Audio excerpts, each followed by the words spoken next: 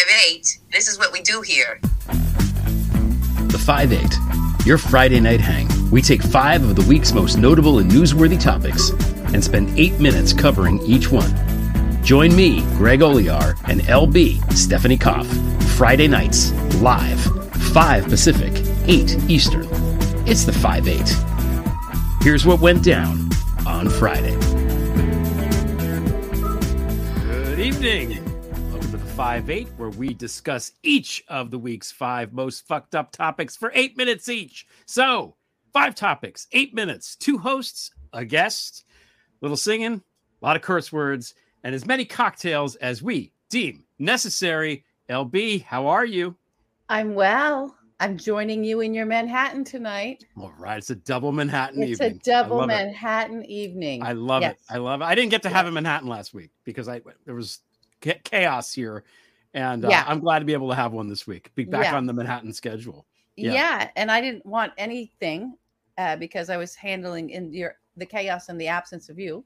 Yep. But I didn't sleep at all last night. I got 2 hours of sleep because the Coyotes have come from Los Angeles to New York. They have followed me here and kept me up all night long. So we got a coyote problem. I don't know. Anyway, so stay away from the Coyotes. It might make me a little loopy. I have some water as well because I want to be sharp for our guest and I want to get to our guest. Because he's staying up late. He's in a bad time zone. He's in a bad time zone. Staying up late. We're grateful to him for staying up late. I have a little thing I got to get off my chest. I'm a little irritated about something. I'm sorry. No, it's something that happened over the weekend. I mean, I went to the theater, and with this new girl that I'm dating. And, she looked pretty good. Yeah. And, they dim the lights and everybody's looking at the theater. And I'm like, hey, I'm not really interested in that. This is a good time for me to get to second base. And then, we're kind of going out and then they throw us out of the theater. Can you believe that? I mean, I know it's terrible, right? I mean, she was also vaping and yelling at people and saying, do you know who I am? And all this. Did she pull the "Do you know who I am" card? She did. I missed that part. You were splashed all over the place. It was a really great dress, though.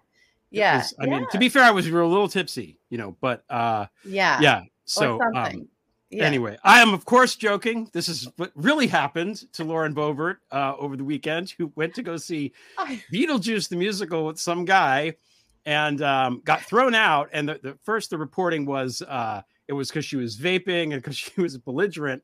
And now, right before we're going on the air here, it appears that there's video of him, like, basically, fondling her. And it's a full on. Yeah, and her, like, practicing stick shift there in the old theater.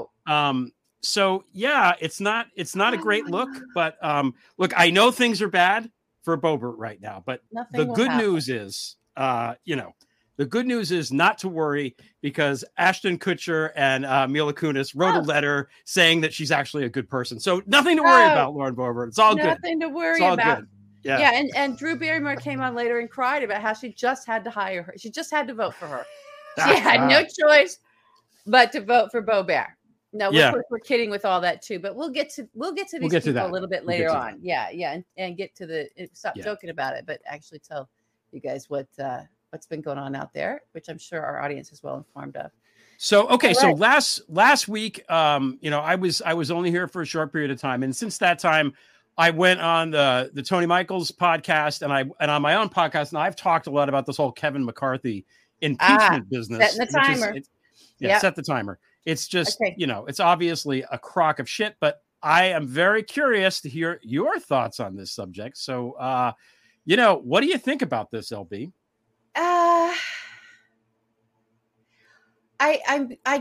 This is where I get frustrated, and it's not the frustration I used to have. It's not the outrage that I used to have, which is just went nowhere and no one was listening and it didn't matter. And the coverage was always so horrible. And I just feel like there's a sort of collective incentive to drive Americans off this cliff. And from the journalism about these criminals, not the Bidens, but the Trumps that we had before, and then and all the people around them, and then into this always the the false equivalency, just the never ending false equivalency. And then at the far end of that, the Democrat leadership always coming back with, well, we can't really go after them in the way that you guys all want us to, because if we do that to them, then they're going to, when they get power, they're going to do it to us. It's like, they don't even have the power and they're doing it to you. They do it to you no matter what. They're never going to not do it to you. So how about, since you have a little power that we work so hard to give you, you do something about this. Now, I realize that McCarthy's got the majority in the House. And so we're stuck with this with the House. We're just stuck with this ridiculousness.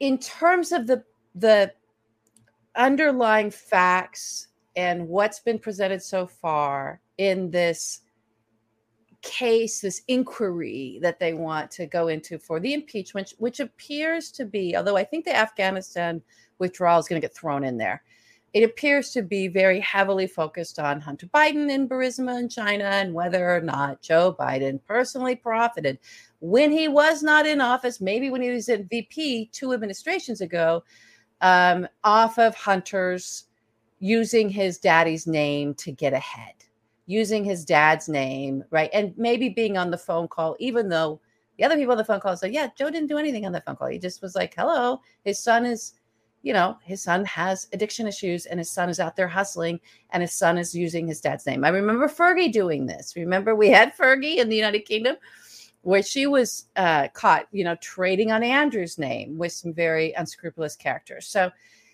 and that this is happening while we all know that Jared Kushner walked out of his job, he was working for the administration. It wasn't just a son or son-in-law. He was working.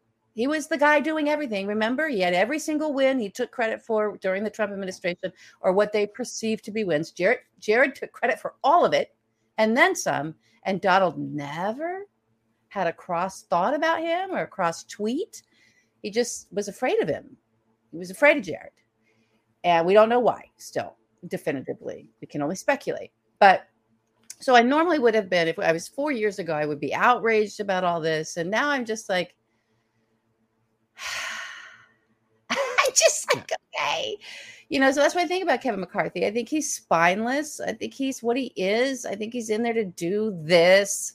And I don't think he's run. I think there was a whole article. I don't even remember who said it was saying, well, it's really Matt Gaetz is the speaker. And it's not Kevin McCarthy. He's not, no one cares about him or is listening to him. He's there. He was put in there. He had to make all these concessions and deals. And he's like Bo Barrett's date. If we can't stick shift you in the direction that we want, we're kicking you out of the theater.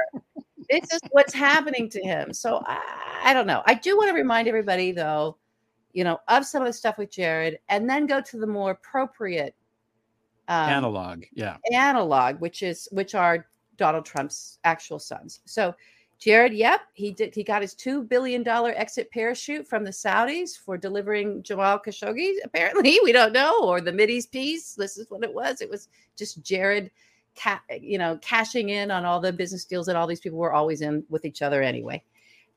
We've got his rampant corruption around COVID. We still don't have any answers to that. We know that the PPP money was going to his friends. We know that he had his shadow COVID, whatever, coming up with ways to kill as many Americans as he could in blue states, thinking that would keep them in power.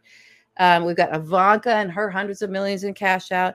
And don't forget, Greg Goliar, don't forget that in the transition of the Trump administration from Obama to Trump, in that transition era, that Jared Kushner had Kislyak in a meeting with Mike Flynn, I think was also there, and was looking for a back channels directly to Putin. And who else was there was Sergei Gorkov, the head of the VEB bank. We don't know why, but the banker was there. The banker was there because someone was cashing in. Yeah. Someone was cashing in.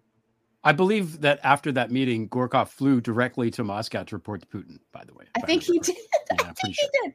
All right. But the more appropriate analogy are the sons, right? Because they didn't work in the administration. Hunter didn't work in the administration. Hunter's not, we didn't elect Hunter, and Hunter's not in there doing anything. And this was all stuff that predated. Well, let's look at some stuff that predated, right?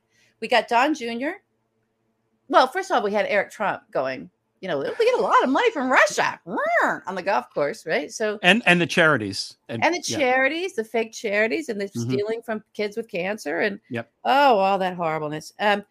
But he got I don't want to say, it's not like Don Jr. had to get his dad on the phone to get a deal. His dad was the phone. It was Trump org. This wasn't Biden org, and Hunter Biden is running Biden org, and Biden's absent. This was Hunter Biden doing whatever the hell he's doing because he's the kid and whatever, and he had whatever skill set he had. No. Don Jr. was working for his dad, and taking meetings in 2012 with the head of the BIB bank, right, which is this very corrupt bank in the Baltics and Latvia and all these places. That's now, you can look that up, folks. It's the guy that was the head of that bank was laundering money for the drug cartels. And Don Jr. said, well, I'm going to a meeting with this guy, right? So for Trump org, for his dad. He didn't have another business, for his dad. That's what he's doing. And then we had remember the Torsion, Alexander Torsion? And, who we got all that Don Jr. was in meetings with him about getting money from him. He's running a very corrupt bank. Again, corruption, money, trying to NRA. Yeah. And this came out of the Jose Grinda investigation over in Spain into Russian organized crime and Torsion's role in that. And lo and behold, he had to hand over to Mueller. Oh yeah, this guy, the president's son, is talking to this guy. Not good. In the middle of an actual investigation into actual organized crime, transnational organized crime out of Spain. Yeah. He also participated in the Trump Tower meeting, which was illegal, and was on the cover of Time magazine with the heading "Red-Handed." That's right. So I don't know. Are we supposed to be outraged? Or are we supposed to what for me is, I just feel like we have to continue to keep bringing these things up, because that you can't report on Hunter and this whole thing without doing this. You can't both sides in one direction. Yeah. They're both siding in one direction and normalizing the Trumps by vilifying the Bidens and trying to find corruption there, yet never going back and balancing that out with what I just did right there. Well, it's not that hard. This took me 5 minutes. Well, 8, but yes. 8. That's what the media 8 minutes report. here, 5 minutes of prep. 5 minutes of prep. Yeah. You know, from their own reporting. I didn't pull this off of crazy blogs. I got this from the fucking New York Times and from the MSM, NBC and their affiliates, and CNN and their affiliates. So they're even now having, as the New York Times did when Donald Trump was running, they're having amnesia about their own reporting, about their own archives. They can't even be bothered to surface up their own reporting. So that's what I think. That's what I think about McCarthy. I know I went all the way there, but I don't know what to think about McCarthy. Whatever. He's doing the deal he made. Yeah. Yeah. No, I think that was good. That's exactly what I wanted to hear. So is that what you wanted to hear? Okay. That's what I wanted to hear. I'm going to have a drink. I think it's also, for the last thing about Hunter Biden, I think it's extremely ironic / Alanis Morissette should show up and sing the song that he's being indicted on a gun charge. Where's all the Second Amendment bros now? Yeah. Where are you? Shouldn't you be picketing in front of Hunter Biden's house? You fucking hypocrite losers. Anyway. How about we just, someone had a tweet out calling for, all right, let's call for background checks, universal background checks. Call it the Hunter Biden bill, background check bill, and let the Republicans vote against it. Yeah. This is the kind of thing I mean when I say the Democrats are just sitting there going, oh, no, they'll do it. Like, do that. That's actually a great idea. It is a great idea. Get it done. All right. Moving along, because we don't want to keep our guests. We don't want to keep our guests. Yeah. Okay. This is called JFB.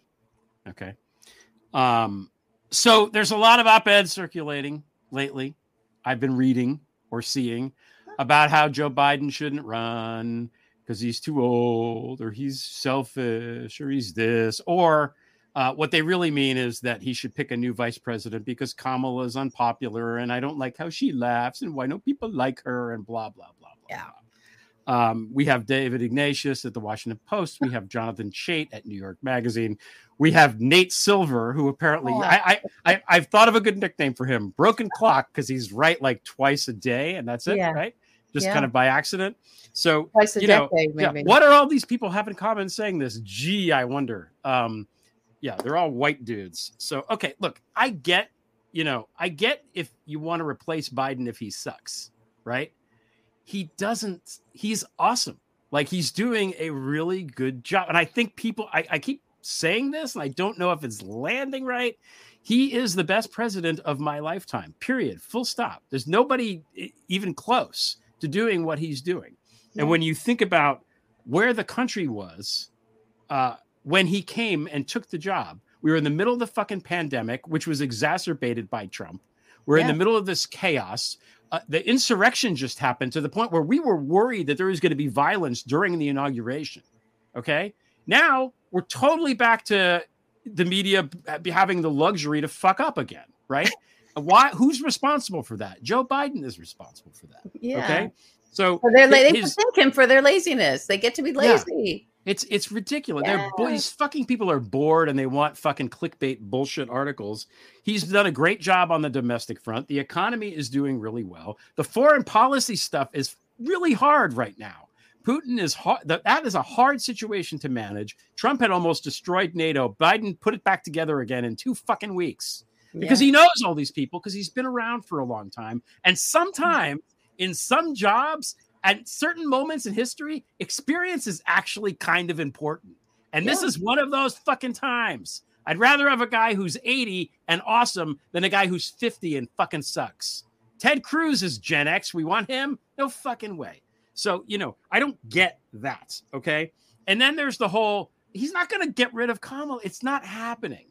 But Joe Biden is authentically popular with the African-American community in this country. And the reason why is, okay, and I saw somebody wrote about this on Facebook, and I can't remember who it was, because he was the vice president for Barack Obama, the first black president, for 8 years. Okay, and he's did it well. Yeah, and it was great. He could have been an asshole about it. He could have been. Yeah. He was not. He showed by 8 years of actions that he's an ally.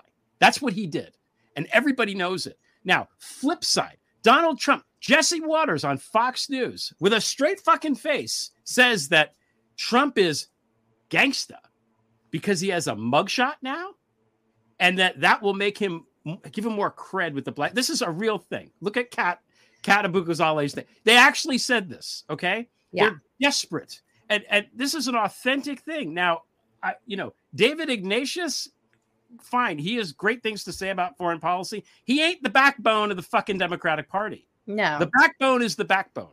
Okay. And union workers. Yes. And we're certainly having a moment. Look, labor's having a moment right now. Yes. Who chose Kamala Harris to be vice president? Joe Biden did. So he's every other choice he's made has been great. I accept this choice as great also. Joe Biden, when he took the job, had a reputation as being a middle of the road, not very progressive politician. He's had a very progressive presidency. Why the fuck do you think that is? Is it maybe because Kamala is kind of like influencing him? Duh.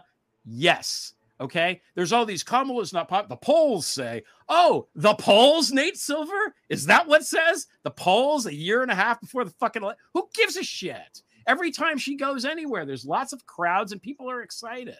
And look, I'm going to end here, okay, with this point. That there are the same people that said 8 years ago, well, I want a woman president, but I don't want it to be Hillary.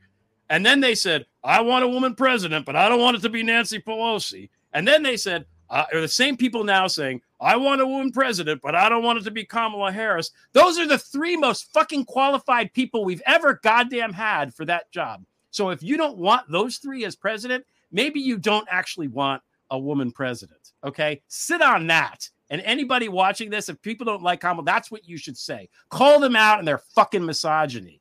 Okay. Last thing.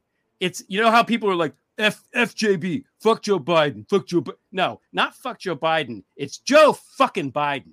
That's it. I'm having a drink. Lovely to have you back, Greg Olia. Yeah, thanks. All right. Do you have anything Let me to add? see. No, I have nothing to add to that. I loved it, and you did it with 2 minutes and 30 seconds to spare. Oh, good, because I don't want to keep our guests waiting. I don't want to keep him waiting either. This might be the best we've ever done with this, by the way. I know. I think this is the best we've ever done on not keeping somebody waiting. Good for us. Okay, we've shown this before. It has a little tweak, but you know what? And we thought about it. Should we show it again? It's 9/11 week, so fucking yeah, we're showing it again. There we go. I know what you're thinking about Live Golf, the new golf tour funded by the Saudi royal family. Sure, it's sweet that so many golf gods like me are getting paid insane amounts of money to play golf, but what about the moms? What about the kids? Hi, I'm Phil Mickelson, and I'm here to tell you about the latest fairway fun from MBS and Friends. Live Golf Kingdom. Live Golf Kingdom is great for the whole family. At Live Golf Kingdom, our driving ranges are world class. Even the ladies can tee it up and take a few whacks, although the gals have to use the irons because the Saudis don't like it when women drive. At Live Golf Kingdom, we have the best mini golf courses on the planet. Navigate your ball through the dismembered Jamal Khashoggi body parts on the third hole, and you get a free Live Golf bone saw. If you hit the top of the scale model of the World Trade Center with the special 9/11 ball, the replica Twin Towers collapse into a pile of rubble, and you win a Live Golf Center box cover. And get this, if you get a hole-in-one on the 18th hole, you literally strike oil.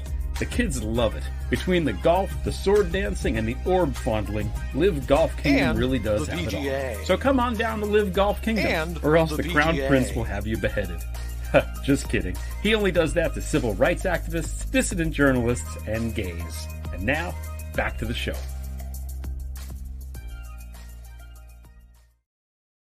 Yay! Yay! Thank you, Chunk, for the excellent animation, and calling out Chunk also for the Lauren Boebert Beetlejuice, Beetlejuice in the those opening credits. Which, by the way, I made this. I'm just going to show this real quick because we're right on time here. I made this this morning because fun with Photoshop. So there you have it. New Beetlejuice cast. Yeah, it's good stuff. I know you sent it to me like. Is it okay to take his head off if it's not bloody? It's like, well, yeah, it's part of the plot. I don't know. Yeah. All right. Now, okay, our guest is a former diplomat and a consultant. He's the author of an excellent book called How Britain Broke the World. He has a new podcast. He's had podcasts before. His new podcast is called Behind the Lines. Joining us from the United Kingdom, Arthur Snell. Hello. Welcome back. Thanks for having me. It's great to be here. Thank you for staying up late with us. Are you having a cocktail as well, or is it too late now for you? No, it's never too late. Oh, yeah. Cheers. Excellent. Cheers to you.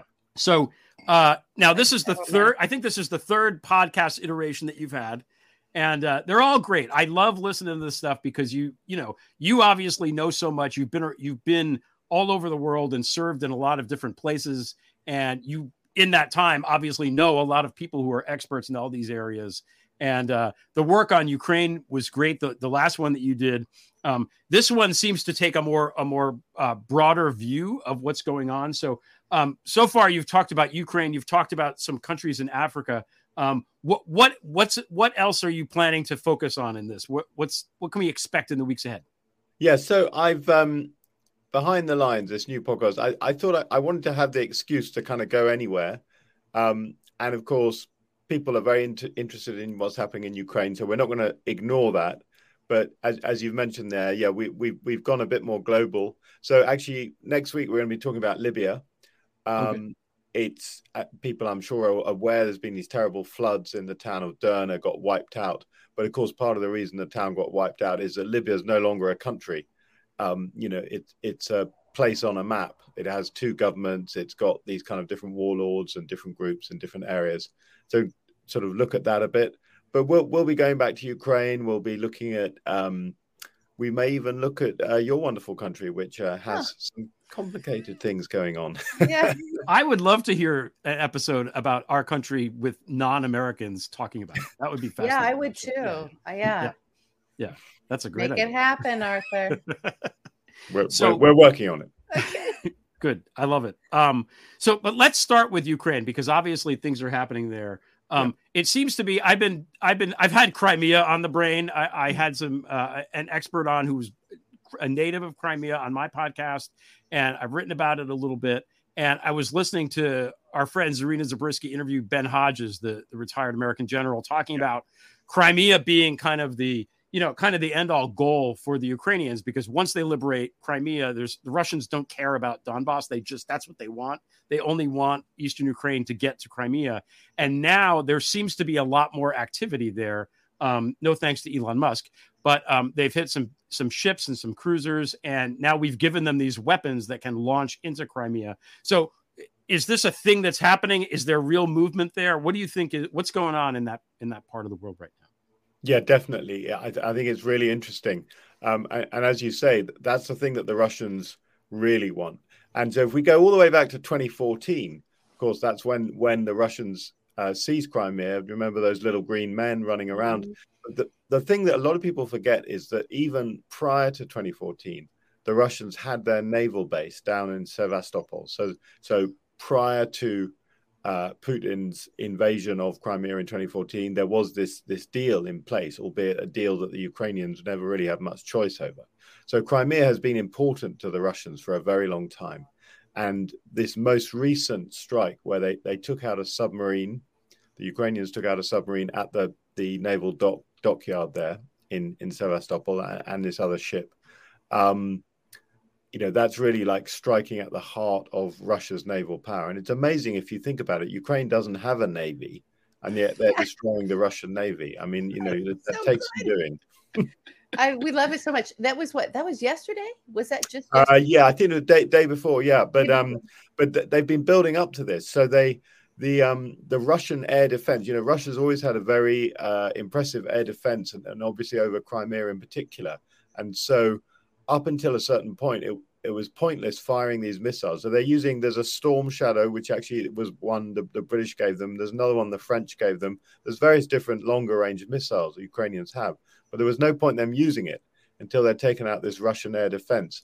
And it was a commando raid about a couple of weeks ago that did that. But I don't think many people noticed, because, that in itself, it was just one of these little things that went bang in the night. But now what it's done is it's made them vulnerable down there in Crimea. It's good to see. What I'm hearing and reading is that the Crimean people, the people that live in Crimea, even the Russian ones and the Russian speakers want Russia to be gone. It seems to be even the population there is kind of like, okay, we're done with you. Get out of here. Yeah. Well, I think that's right. And so I was in Kyiv in April this year, and I had a meeting at the Crimea office that they have there in Kyiv, which is kind of the government in exile for Crimea, for when the sort of equivalent of a state government, I guess. And they were showing me all this information about what the Russians are doing to the population there. And of course, if you turn up in Crimea with a Ukrainian flag, you get arrested. People are disappearing. There are all kinds of kind of violations of basic rights. And of course, in a way, you could say that's not surprising, but it's kind of ironic, because of course the Russians are telling us that they liberated Crimea from Ukrainian fascists. We all know that's bullshit. But then if you look at the way that they treat these places, even the ones that they claim are the places that they're trying to protect, they treat the population with the same level of disdain that they seem to do everywhere else, of course. Yeah. And it's a tourist economy, from what I understand. Like they need tourists to go there and stay at the beaches and stuff. So it's bad the Russians are bad for business, which they are pretty much everywhere, I think. Yeah, definitely. I mean, historically, Crimea was this beautiful place that every Russian had a happy memory of having visited there at some point. In the old days, and of course that they've destroyed that, and they'll never be able to go back. And there has been, I think, even among people who are quite, who are supportive of Ukraine, sometimes there's been this idea where they say, well, there's a deal to be done there. You let the Russians keep Crimea, and then that might be a deal to end the war. But then you just have to turn that on its head and say, well, how would Ukraine feel? So this country that keeps invading them gets to keep a bit of their own land that's joined on, that is full of military installations and all kinds of other, sort of strategic sites. It's absolutely impossible that Russia can keep Crimea if Ukraine is ever going to be secured. So, retaking Crimea is just as important as retaking any other part of Ukraine. Yeah. I mean, if you look at it on a map too, it's pretty obvious where it belongs. I mean, it's not, it would be like, it would be like Pennsylvania saying, hey, we're taking Long Island from you, New York. It doesn't make any sense. It just, geographically, map wise, it doesn't make any sense. Now, okay, straying a bit from Ukraine, I want to talk a little bit because you've spent time on this on the new podcast, which I think is great because it's underreported, certainly in this country. And I'm talking about Africa. Yes. And there's been a series of coups in countries in Africa, and there's stuff happening right now, I believe, in Niger, where the French, the embassy, or something's going on with the French embassy there. And the guest, Brian Class, was talking about a coup contagion in Africa. So just for people who don't know, which includes me until I listen to the podcast, tell us a little bit about what is happening there, what's happened in the last year. Yeah, sure. So if you look at a map of Africa and take the furthest western tip and kind of draw a straight line all the way across to the Red Sea, so all the way to opposite the Arabian Peninsula, every country on that line has had a military coup at some point from 2021 to now. Wow. And that's like what are we talking about? 4,000-mile line of territory. I mean, we're talking a huge area of land. So countries that everyone's heard of, big countries like Sudan. Obviously, people are familiar with the coup in Niger recently, but there was already in Mali, in Chad, in Guinea, in Burkina Faso, a whole set of countries, and they're all kind of next to each other. And it's not this idea of the coup contagion. It's not simply, obviously, that if the country next door has one, you think, well, we might do it. But as Brian Class, who's a professor here in London, was explaining on my podcast, when soldiers are thinking of seizing power in a country and they look at a nearby country and they've seen it seemed to work out okay, not too much bad stuff happened after you've seized power. Well, that's one of the reasons that you might continue to do it. But there's a wider context, which is that these countries in the so-called Sahel region have gone through about a decade of kind of deteriorating security. And Greg, you mentioned the French there. There's been this historic French role in that region, and you had all these kind of stabilization missions. And to be honest with you, what the French have experienced there has been a bit like what the Americans and others experienced in Afghanistan. They went in with a lot of probably the best of intentions, trying to stabilize these countries, maybe bring a kind of democratic future. And for all kinds of reasons, these things really don't work out, and you end up the country becoming less and less stable. You become less and less popular, and basically, for want of a better term, it's a shit show. In most of these countries, the French forces have pulled out, and there were American forces in Niger. Most of those have drawn down.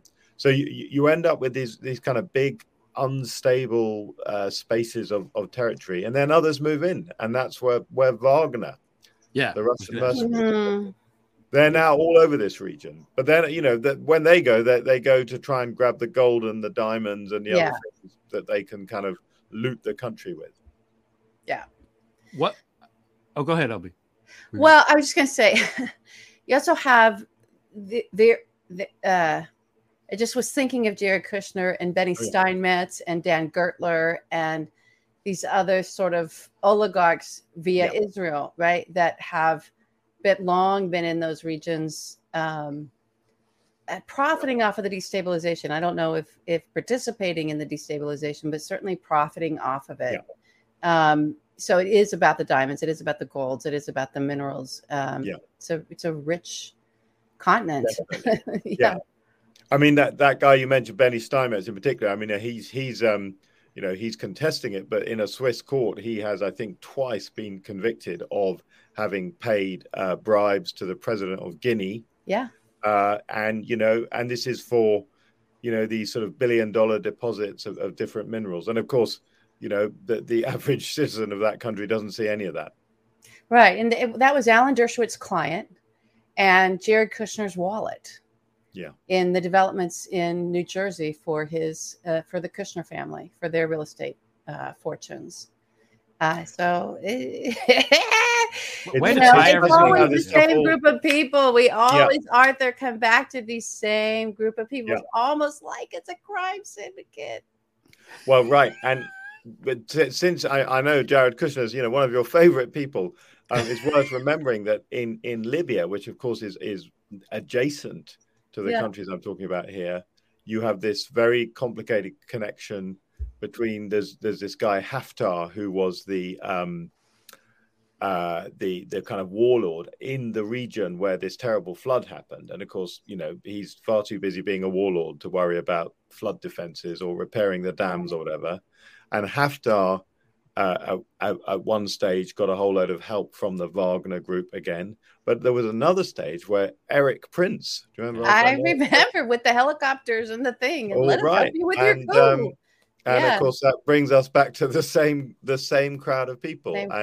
Who was paying Haftar all this money so that he could hire Eric Prince or hire Wagner? Well, the money came from Saudi Arabia, of course, because who else has all this money? What a surprise. No way. Say it ain't so. Is this the Mideast peace? Is it happening in Africa? What's happening here? This is all. Yeah. It's just such the languaging around it and the storytelling around it is such garbage. So I'm so pleased that you're bringing light to it and bringing facts to bear and actually having people understand that it always has felt like, okay, well, Africa has its own, it's like a thing over here and it's terrible, but it's felt isolated. So to bring it into the conversation of, oh, no, it's connected to all of these things, that are coming at our Western democracy as well. I think it's very important. So, yeah, I totally agree. I have a question about the coup. I like coup contagion. I like that phrase. That's from your podcast. One of the reasons that the coup people in the various countries, I think, have been emboldened, at least I think this is what Brian was talking about, was the sort of tepid response from the West. Somebody looks at it and says, "Oh, no, it's like jaywalking. It's like, oh, he walked across the street. Cops didn't do anything. I might as well do it." And finally you're like, fuck it. I'm not, why am I waiting no one's waiting for the light. I'll just go. And not to make light of this, because it's obviously a serious thing, but what should the West do differently than it's doing now to help? Because I feel like we're in a global kind of war that is an undeclared war against these sort of fascist dictatorial regimes. These are all, they're military coups. They're obviously all dictatorships to some degree. We would rather not have that. So what should we be doing? What can we do? Not us personally, but the governments even. Yeah, I mean, it's a great question. And you're absolutely right. Obviously, there's a global struggle for democracy at the moment. And, some people were trying, General Flynn wanted to have a coup in Washington, D.C., didn't he? So it's... the coup contagion, it can spread far and wide. And I think that basically what's happened is that the sort of the wealthy countries, where you go to global north or the West or whatever, however we term that, have kind of turned in on themselves. Obviously, Ukraine has sucked a lot of attention, and that rightly so. Clearly, that's a big priority. But actually, for a long time, there were financial sanctions or other kind of sanctions that would be put onto the leaders of these countries if they carried out a military takeover. And these days, I think it's all becoming a little bit sort of softer, because ultimately there is this kind of sense that, well, it's all a bit complicated. We just have to leave these countries to do their own thing. Now, as I mentioned there, with this thing of the French intervention, I'm not saying you should send armies there, because I think we learned from the years in Afghanistan and Iraq and so on that intervening in that way doesn't necessarily help. I think actually it's the very slow stuff about sort of building up institutions. And of course, if you're lucky enough to live in a democracy, that the democracy didn't happen overnight. It built up over decades and centuries. And we've just got to help those countries to have the same process. I would say educating girls always seems to make big change happen over time. That's a great point. So there are things like that. And I know we have our NGOs in there, and they're global NGOs that spent quite a bit of resources and time and focus on Africa. I think those kinds of interventions also should have maybe a higher degree of inspection on a regular basis from the Western nations and democracies that are pouring the money through them into there. And just have there's stories of how things can work. But you need creative, smart people on the other that are corrupt, that aren't participating in the corruption on the other side of it, yet know how to function within a corrupt place. And that, to me, speaking to you as a diplomat, seems like that's the balance of, I'm not going to become corrupt myself, but I've got to function within this in order for change to happen. I think that's a great point. And of course, another really important aspect, the world's fastest growing populations are also in the countries of this region, in the Sahel. Oh, wow. I didn't know that. And so, I mean, in a way, there's this sort of tragedy of these very poor countries with quite limited population and but actually people are having huge families. And of course, some countries have allowed domestic ideology about family planning and so on to cloud their their international development aid and so on. And alongside education for women, which I couldn't agree more about, is also about family planning, supporting that. Okay, now bringing it a little bit closer to home. And again, the Africa stuff is great. And I forgot. Wait, here. I want to show this. There we go. There's your podcast. Behind, we're getting fancy here. We're showing I forgot that we could do this. We have the technology. We had to have a guest. Arthur, wait a minute. We had to have a guest on last week to teach us how to do this, who'd never worked with this system before. Okay. This is what we're up against here with ourselves. Yeah. Well, so, I feel now a pressure to show you how to do something clever. We need to give you some controls, and then you can help us. Yeah. How do we negotiate in a room with Mike Flynn? Tell it. No. Anyway, so if you're watching this, check out this podcast. It's really good. Just go subscribe. Just hit the little plus button. Generally, just subscribe to podcasts because it helps us when you do that. It really does. Even if you don't listen even if you don't get around to listening to the lessons, it really helps. So please subscribe. Yeah. Please subscribe. Yeah. Please subscribe. I think I forgot to put the banner back on. This is, you did. There we go. Speaking of technology failing. Okay, bringing it closer to home now. Fascist parties and right-wing stuff seems to be on the rise in Europe, particularly on the continent. I don't know why this is. I don't know if it's because of the parliamentary systems of government there, where right-wing parties can have more of a higher percentage than places like here. What are you seeing? Are you concerned with what's going on in some of these countries? What's your take on what's going on? Yeah, I think it's definitely a source of concern, and you see these things rise and fall. So obviously, people are very familiar with Hungary, Tucker Carlson's favorite country, which mysteriously was mysteriously popular. And that the fascists have taken over there basically, and really interesting how just the other day Vladimir Putin, he kind of apologized for the 1956 Russian invasion of Hungary, because that's the kind of last thing that he and Viktor Orban don't agree about. So he's now got that out of the way, and he needs his friends. Yeah, exactly. And I think quite often it's in some of these smaller countries where possibly the politics is a bit less transparent, where maybe money goes a bit further. So there's an election later in the year in Slovakia. And the kind of Slovakia's answer to Viktor Orban is doing very well in the polling. Now, we might say, well, really, does Slovakia matter? Well, I'll tell you one way it matters. They manufacture a hell of a lot of the arms that are currently heading to Ukraine. Now, if they go the way of Hungary, Europe's ability to support Ukraine will be diminished. So you have these kinds of situations. But then on the other hand, that we've got to think about some of the big countries, and the biggest one of all that really, in this space clearly is France. Now, Emmanuel Macron, he's term limited. So the next presidential election, You go back to the Le Pen family. There's always, fascists trying to take over France. They've been doing it for generations. I don't believe that a Le Pen will win a presidential election in France, but they keep getting higher scores. Which one now? Who so it's Marine Le Pen this time. Right, Marine. Is she okay? So it's still her. I thought there was some brother somewhere. Well, there's a niece as well, who's she's sort of getting ready for the third generation, I think. So, oh God, does she live in Nice? No, that would be too. She lives in Cannes. That would be too clever. So, and then what's going on now in your country? Because I love that you were on my podcast during the very, very brief Liz Truss interregnum. It's like a sort of a magical moment in time.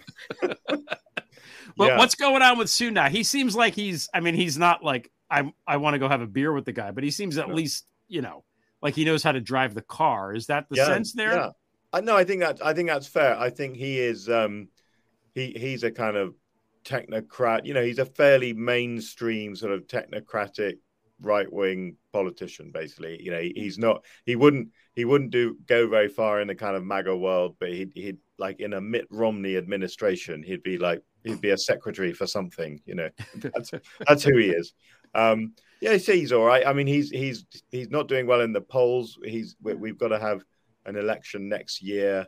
All the signs are that the Labour Party would win. And given that we've had the Tories in for a decade and a half now, it's about time for a change.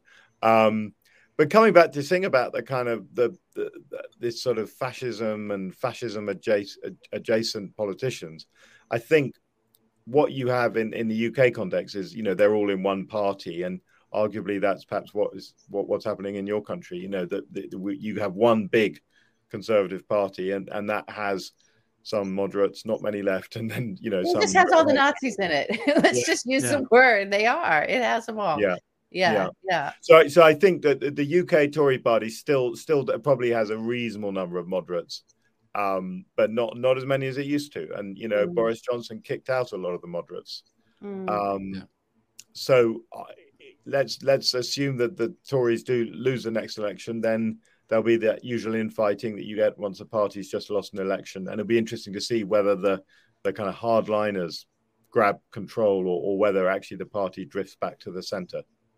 Yeah, I think anyone who would have seized control has already seized control. It's like the crisis of the third century in ancient Rome, except that they didn't die. They just got pushed to the side, So who would take over? Is it, what's his name? Keir Starmer?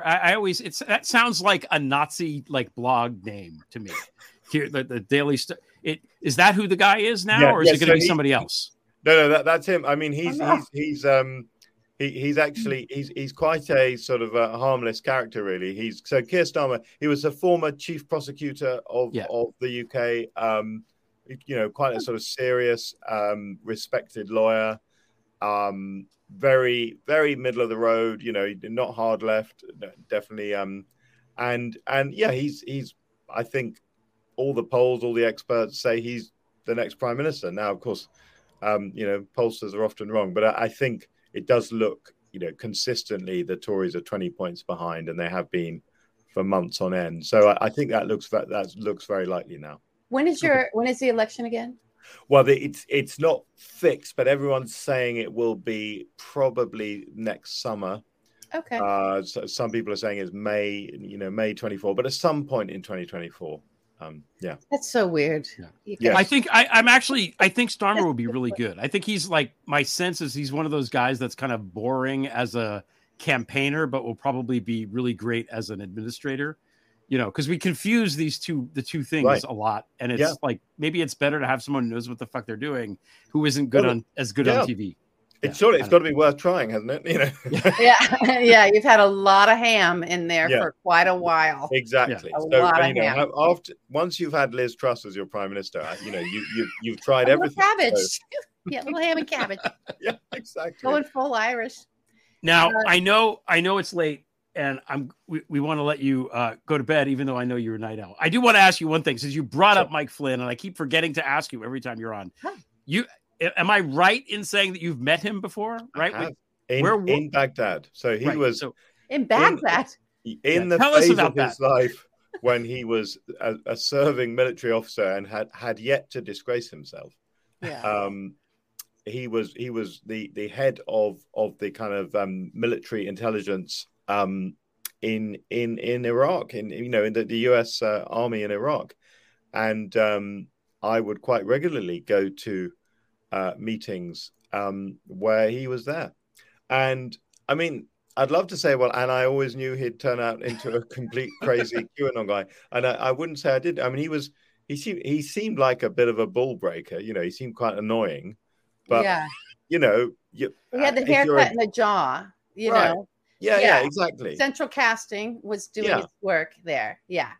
But if you're a general in a war zone, you're allowed to be a bit annoying. That doesn't so it doesn't make you a coup plotter. So right. I'm laughing like, of course, if you're a general in a war zone, you act like that. I know what that's like. I don't know what that's like at all. No, I've been meaning to ask you that. So because I know, is it one of these things? Because when I worked at AP years ago, and I was not a journalist, I worked in HR, but I knew John Solomon, who at the time was the deputy bureau chief for the Washington Bureau, or assistant, whatever he was. And he was like a totally nice guy. And now he's in the news as this crazy QAnon, Rudy Giuliani adjacent wackadoodle. And it's like, that guy? Really? Yeah. Okay. I don't know. And always never forgetting when we mentioned John Solomon, and also Trump's designee after the fact of keeping his presidential records. Yeah, that too. You know that, Arthur Snell? I did not know that. Yeah, wow. Yeah. Added to the list of, 20 of them. Yeah. So, I mean, I the question I often have about General Flynn is, what does his brother think? Because he has a brother who is, I think, still serving as a general officer. Yes. And can you imagine what it's like at Thanksgiving? Well, there was one holiday where a lot of the family, all the siblings got together. I don't know if that brother was there. And they all took the QAnon pledge around a campfire. Or something very adjacent to the QAnon pledge. We don't want to say that they actually did the QAnon pledge. Oh, really? All right. I thought that was a QAnon. I mean, it's the same words in the same order. Tomato. Let's call the whole thing off. All right. What do I know? Yeah. What do I know? Okay. So wait, now that we have the technology, I'm going to show this one more time. There we go. The new podcast is called Behind the Lines with Arthur Snell. It is, it's really good. And it's only we're only a few episodes in, so you can get caught up pretty quickly. And very quickly. Yeah. Yeah. Again, you're doing great work. I love these podcasts. I think they're really valuable, like to hip us to what's going on. And, thank you for doing this work. We appreciate it. We appreciate it. Thank you for having me on. It's a great pleasure. Always a pleasure. Thanks so much, Arthur. Have a good night. Cheers. Good night, Arthur. Cheers. All right. Yay. I'm so bad with transitions.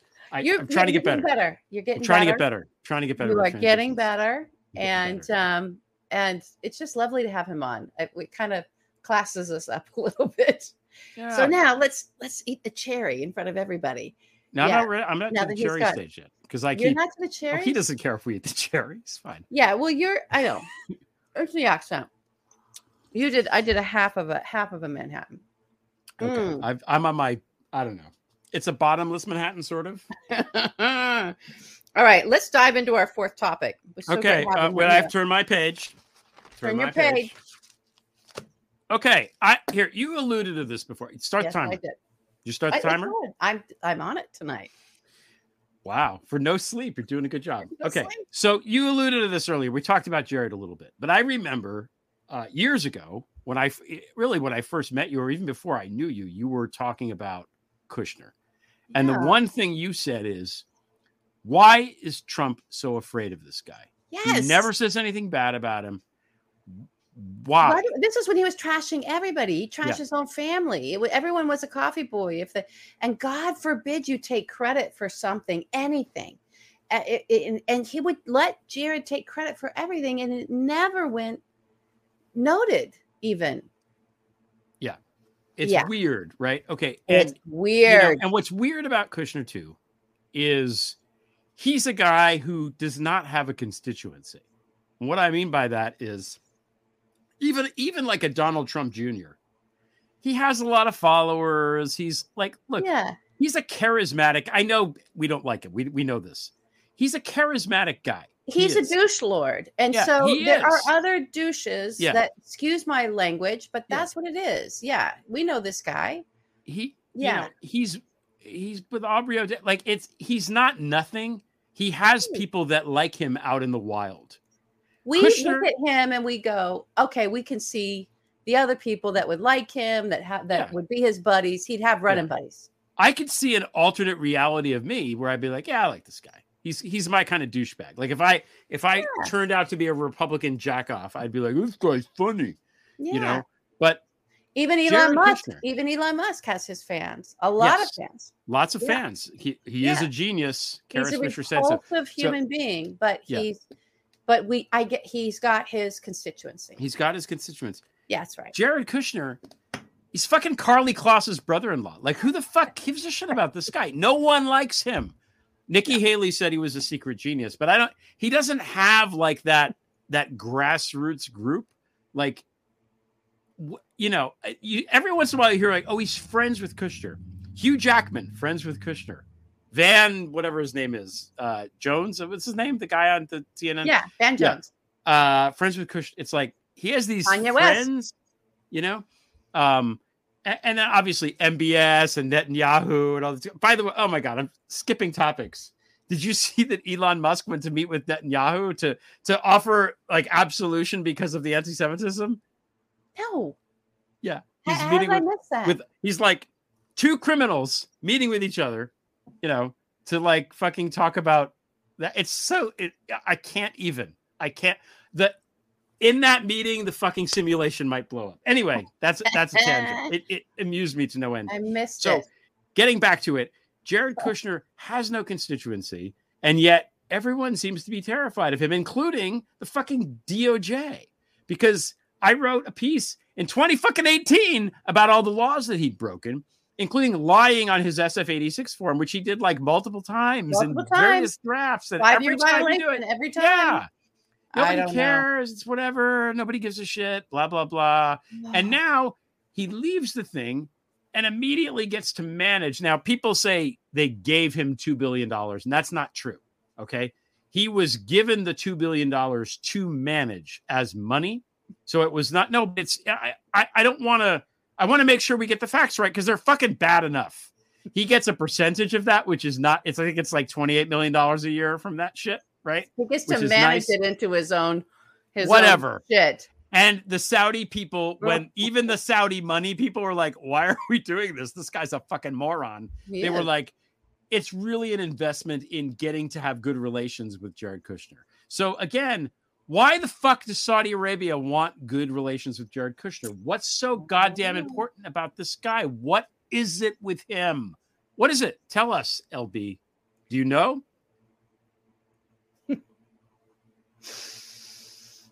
Maybe. I don't mean to put you on the spot. We're just talking, you know. It's talking. It's a rhetorical question in this sense. I will say it this way. He's a horrible human being. He killed 1 million Americans. Horrible. He is the worst you can conjure up. He's dumb.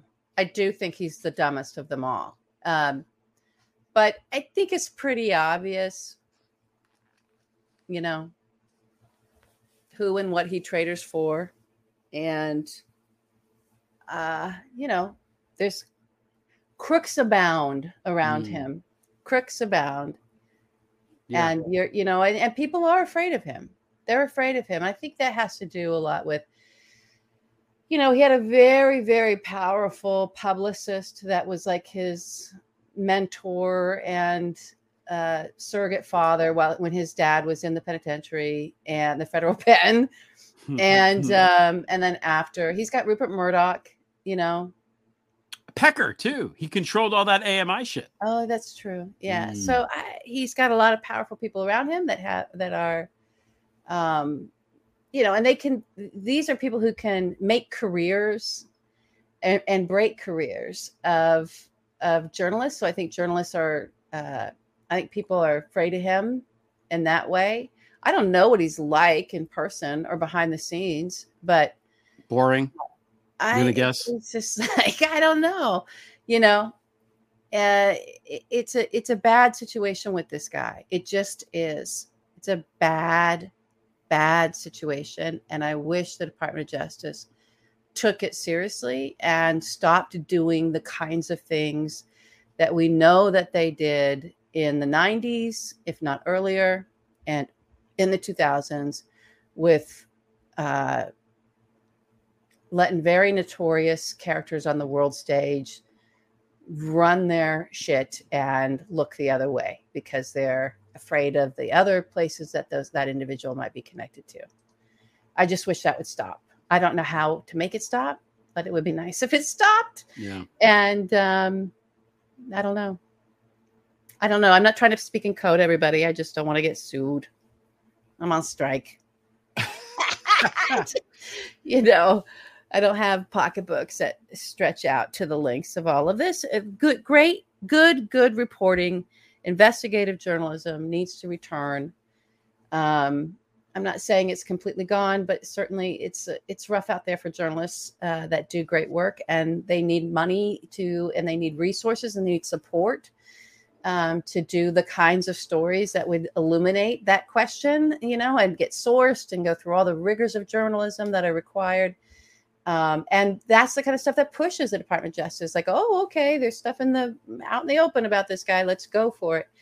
And would help. But, those resources seems to get choked into these corporate channels and away from the talent that could actually break the story. So we'll see.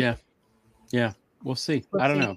This guy, he's Florham Park is where his office is. It's right up the street from, where I grew up. And it drives me mad. I can't.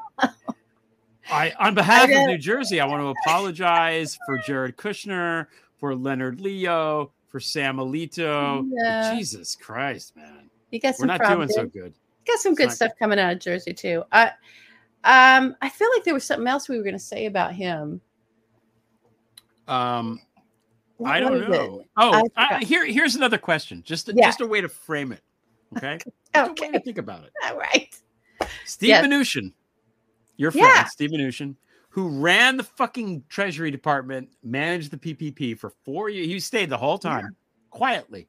The only time he made any headlines was when his wifey there went to Fort Knox and acted like a Bond villain. And also when he refused to turn over Trump's tax returns, and when he would scold Maxine Waters. Yeah. Have you ever seen his signature? Go look at it. It's funny. No, I can't. It's like block letters. I can't. So dumb. Anyway, he also, started a fund after he left the job. Yeah, fascinating. With some Saudi money. But he fucking worked for Goldman Sachs. His father ran the Goldman Sachs arbitrage department. Yes, and then he became an art dealer. Oh, fucking yeah. Anyway, yeah, I have it on some authority. Not great. Anyway, so Mnuchin knows how to manage money. I think we can safely say. Maybe. Right? He has experience. He understands managing dollars money. And cents and rubles and. The Saudis gave him $1 billion, and they gave Jared $2. So Jared fucking Kushner is twice as important. And again, the Saudis in their internal memo were like, this is basically done because we want to stay on this guy's good side.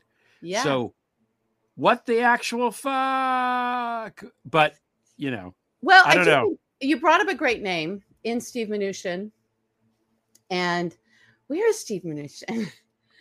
In the Middle East, making money. Why does that guy get to slip right out of all of that fuckery? Remember, he stood there as a Jewish man next to Donald Trump when Donald Trump said there were very good people on both sides of that, of Charlottesville. There was Elaine Chao and Steve Mnuchin. And he didn't say a thing, and he didn't leave, and he stayed in that position. Yeah. Well, I wrote about Jared long ago. I'm going to I love rehashing old jokes. The acorn doesn't fall far from the trees. And That's just how it It goes. doesn't fall from the trees. And I will say this for Jared's children, Mm-hmm. they are so blessed to be able to look up to both of their grandfathers who are both felons. Both of their grandfathers are felons. Oh my God. I don't know. Have been arrested. I should say have been arrested. We'll see if Donald gets convicted. If he gets convicted, I mean, he might be 4 times as important of a criminal as Charles Kushner. We'll wait and see. No comment. Okay. So, yeah. All right. That's the Jared Kushner segment. Again, it's just boggles the mind that, we didn't talk about this. This is the announcement section now. So just a few people. Let's have some announcements. Well, a few quick things I want to hit because we didn't really hit them. Okay. I want to acknowledge that Mitt Romney left. He's leaving. He's not running for re-election. Mitt Romney is always sort of the shorthand for the conservative OG GOP guy, right? Well, there's Mitt Romney. He's the only guy that voted to impeach Trump twice in the GOP Senate. And, I think that Mitt Romney isn't a horrible human being. I think I don't agree with his takes on things. He's a Bain Capital, vulture capitalist asshole. And you look at it like, remember when General Motors was on the brink of financial ruin back in 2008, during that whole election cycle? And Romney said we should let it go bankrupt and we should just let the process play out. And Obama said, no, we're not going to let it go bankrupt. People's lives are at stake. There's lots of jobs here. We're going to float it. They're going to pay us back, and that's how we're going to do it. Now, from a sheer business school perspective, Romney was right. Yeah, absolutely. Let it go bankrupt and let the system play out. But he's not a guy that considers the human element in these things. And that's the difference. I think that thing is the difference between the two parties of old. The Republicans are willing to be like, okay, well, I know this is bad, but the textbooks say, and the economy textbooks and the business, blah, blah, blah, blah, so we have to do it this way, and it'll work out. And I don't think Romney was, I don't know, by the book he isn't wrong, and I don't think I don't think he meant badly by it. I think he was earnestly thought that letting it go bankrupt would be the best thing to do. I don't think he was, but it just didn't fucking click in his brain, because he's not wired that way. But that Republican is gone. There's no more OG Republicans anymore. So this is our announcement. There's our announcement is that's not. It's got. Stop being nostalgic. It's not. It's a guy that got. It's that guy, and it's Mitt Romney. Okay, and that's who's there. Everybody else is gone, and they're either retiring or everybody else is left. Paul Ryan left. Anybody that was sort of normal is gone. The Republican Party now is the party of Kevin McCarthy and Matt Gaetz and the woman who got thrown out of Beetlejuice the musical for grabbing her date's dick. Yeah. That's what Republicans are now. So vote accordingly. Accordingly. I made another thing, LB. I made this. I was on a roll this morning. Okay. All right, let me see. We want to thank, this is the announcement. We want to thank everybody for watching, for subscribing, for joining, for being members. We appreciate you. There will be an after hours tonight because we haven't done one in 2 weeks. We're doing one tonight. Yes, we are. Sometimes people have a problem figuring out because on the phone, it doesn't work right. So if you go to the laptop, you can see, if you click on subscribe, just do that because it doesn't cost. It literally, all you have to do is click and it helps us out. To become a member, you click join. And then you can become a member. You can watch the after hours. We have a guest on the after hours. It'll be good. That'll be good. It's going to be good. Do you want to say who our guest is? What if she does? What if something happens? The reason I never announce the guest, I'm always afraid people are going to scroll down. So I can't see if she's in the green. No, because it's not this one. It's the next one. It's 2 different StreamYards. So she's not there. Yeah, it's early anyway. Stream. Now I texted her 2 hours ago. I think she's going to be there. Yeah, her name rhymes with Randy Lakem. So I think if you want to hear her tale of woe. No, let's promote it. If she doesn't show up, and we'll be in there. We'll apologize. We want you to join anyway. But for those of you who've already joined and you want to come on over to the after show, because hopefully Sandy Bacon will be there with us. Sandy Bacon will be there. She'll be there. I get insecure because I'm an insecure person. I understand. I'm not insecure. It's fine. Yeah. I'm insecure. I'm not. And I was pretty secure about Arthur. I was like, yeah, he'll come. He's good. It's good. We're all good. So, but no, Sandy's going to come on. You know, she lost her Twitter account. She came back. We're gonna fucking just piss on Elon Musk for like an hour. That's what we're gonna do. Oh, yay. Okay, let's do that. So, okay. Those are the announcements. Again, thank you. Thank you for joining. We appreciate you. We're not great about saying this stuff, but we do appreciate it. Yeah, we do. And you know, if you have friends that you have any influence over, just tell them to just click the damn box and you know, subscribe, because it would helps us out. Subscribe. It helps us out. All right, the clock. Okay, number 5. Clock is ticking. Picking scabs. LB, what does this mean? What does this mean? Well, we can even be short with this and go out a little early, because I'm just going to make it real simple. Drew Barrymore is a scab.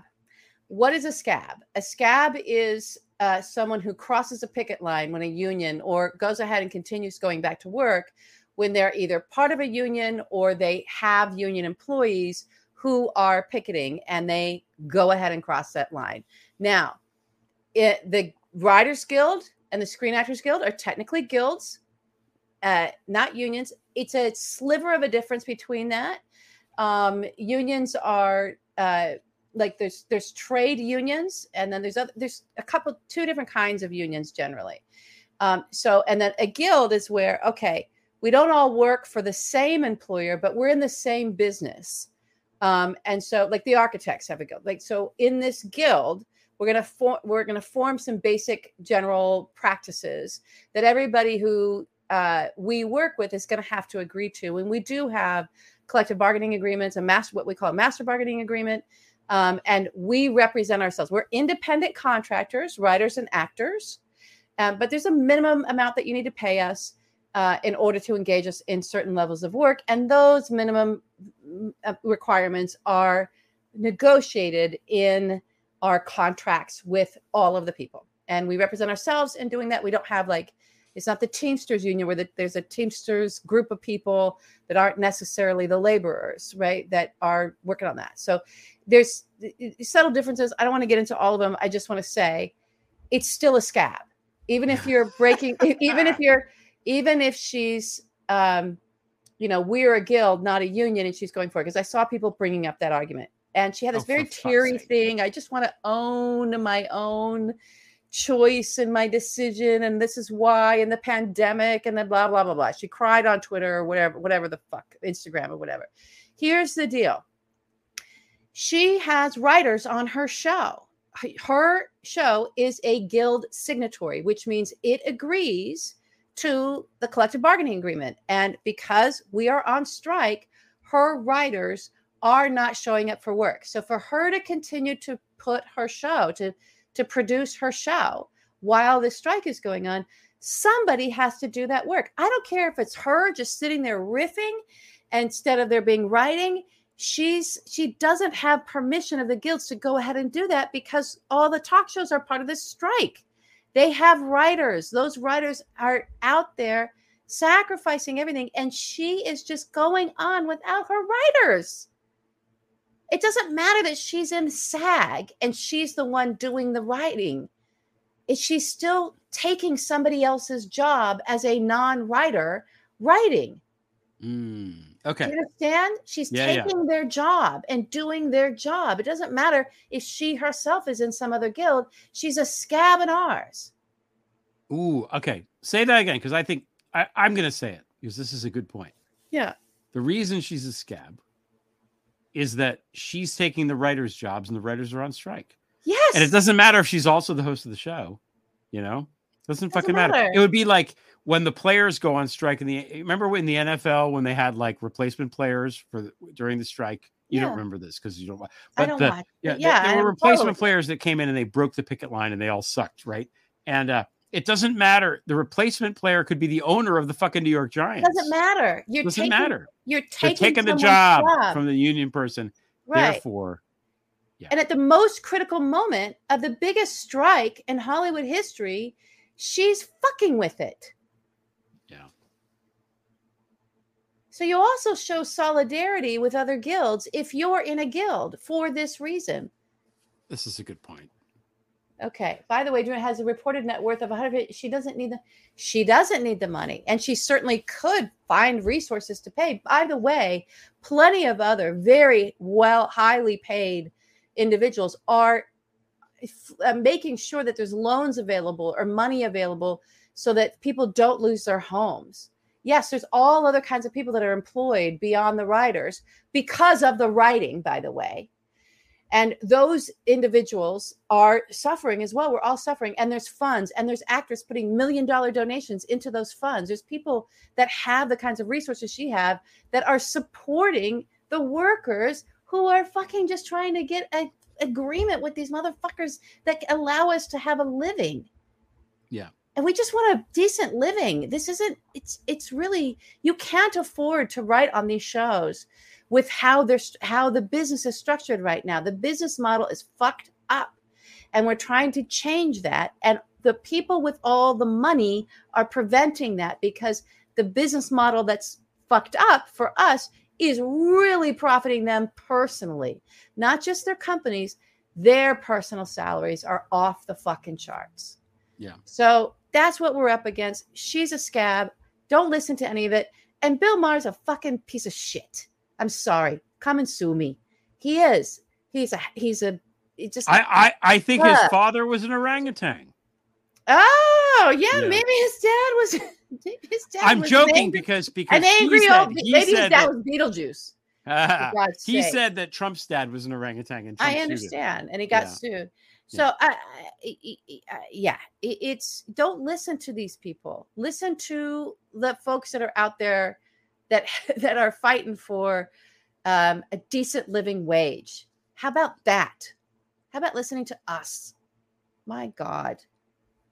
So Gross. If Drew Barrymore is worth all that money, what she could do, because her argument is these people need to have jobs. And like, how many people work on her show? Like, realistically, like 50 tops, right? Well, she's got a whole empire she's building. No, I'm talking about the show, because she's going on the show. On the show, I don't know. I don't know how big her operation. How big can it fucking possibly be? It's a fucking talk show. Like, how many people? It's a talk show. She can't just give them money until the fucking strike is over. Come on. I mean, I can't even.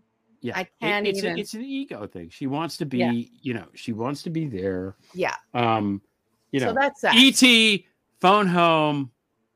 And if you phone home, you would find out that E.T. the mothership does not approve. Yeah, E.T. would get on the ship and leave. Like, he's not. This is not. It's not okay. It's not okay.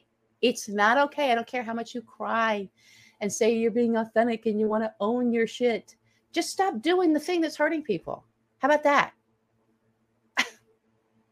Don't apologize. I don't know though. Don't apologize and continue with the behavior. What are you doing? What we haven't considered is how desperately the world needs the Drew Barrymore show. Oh, please.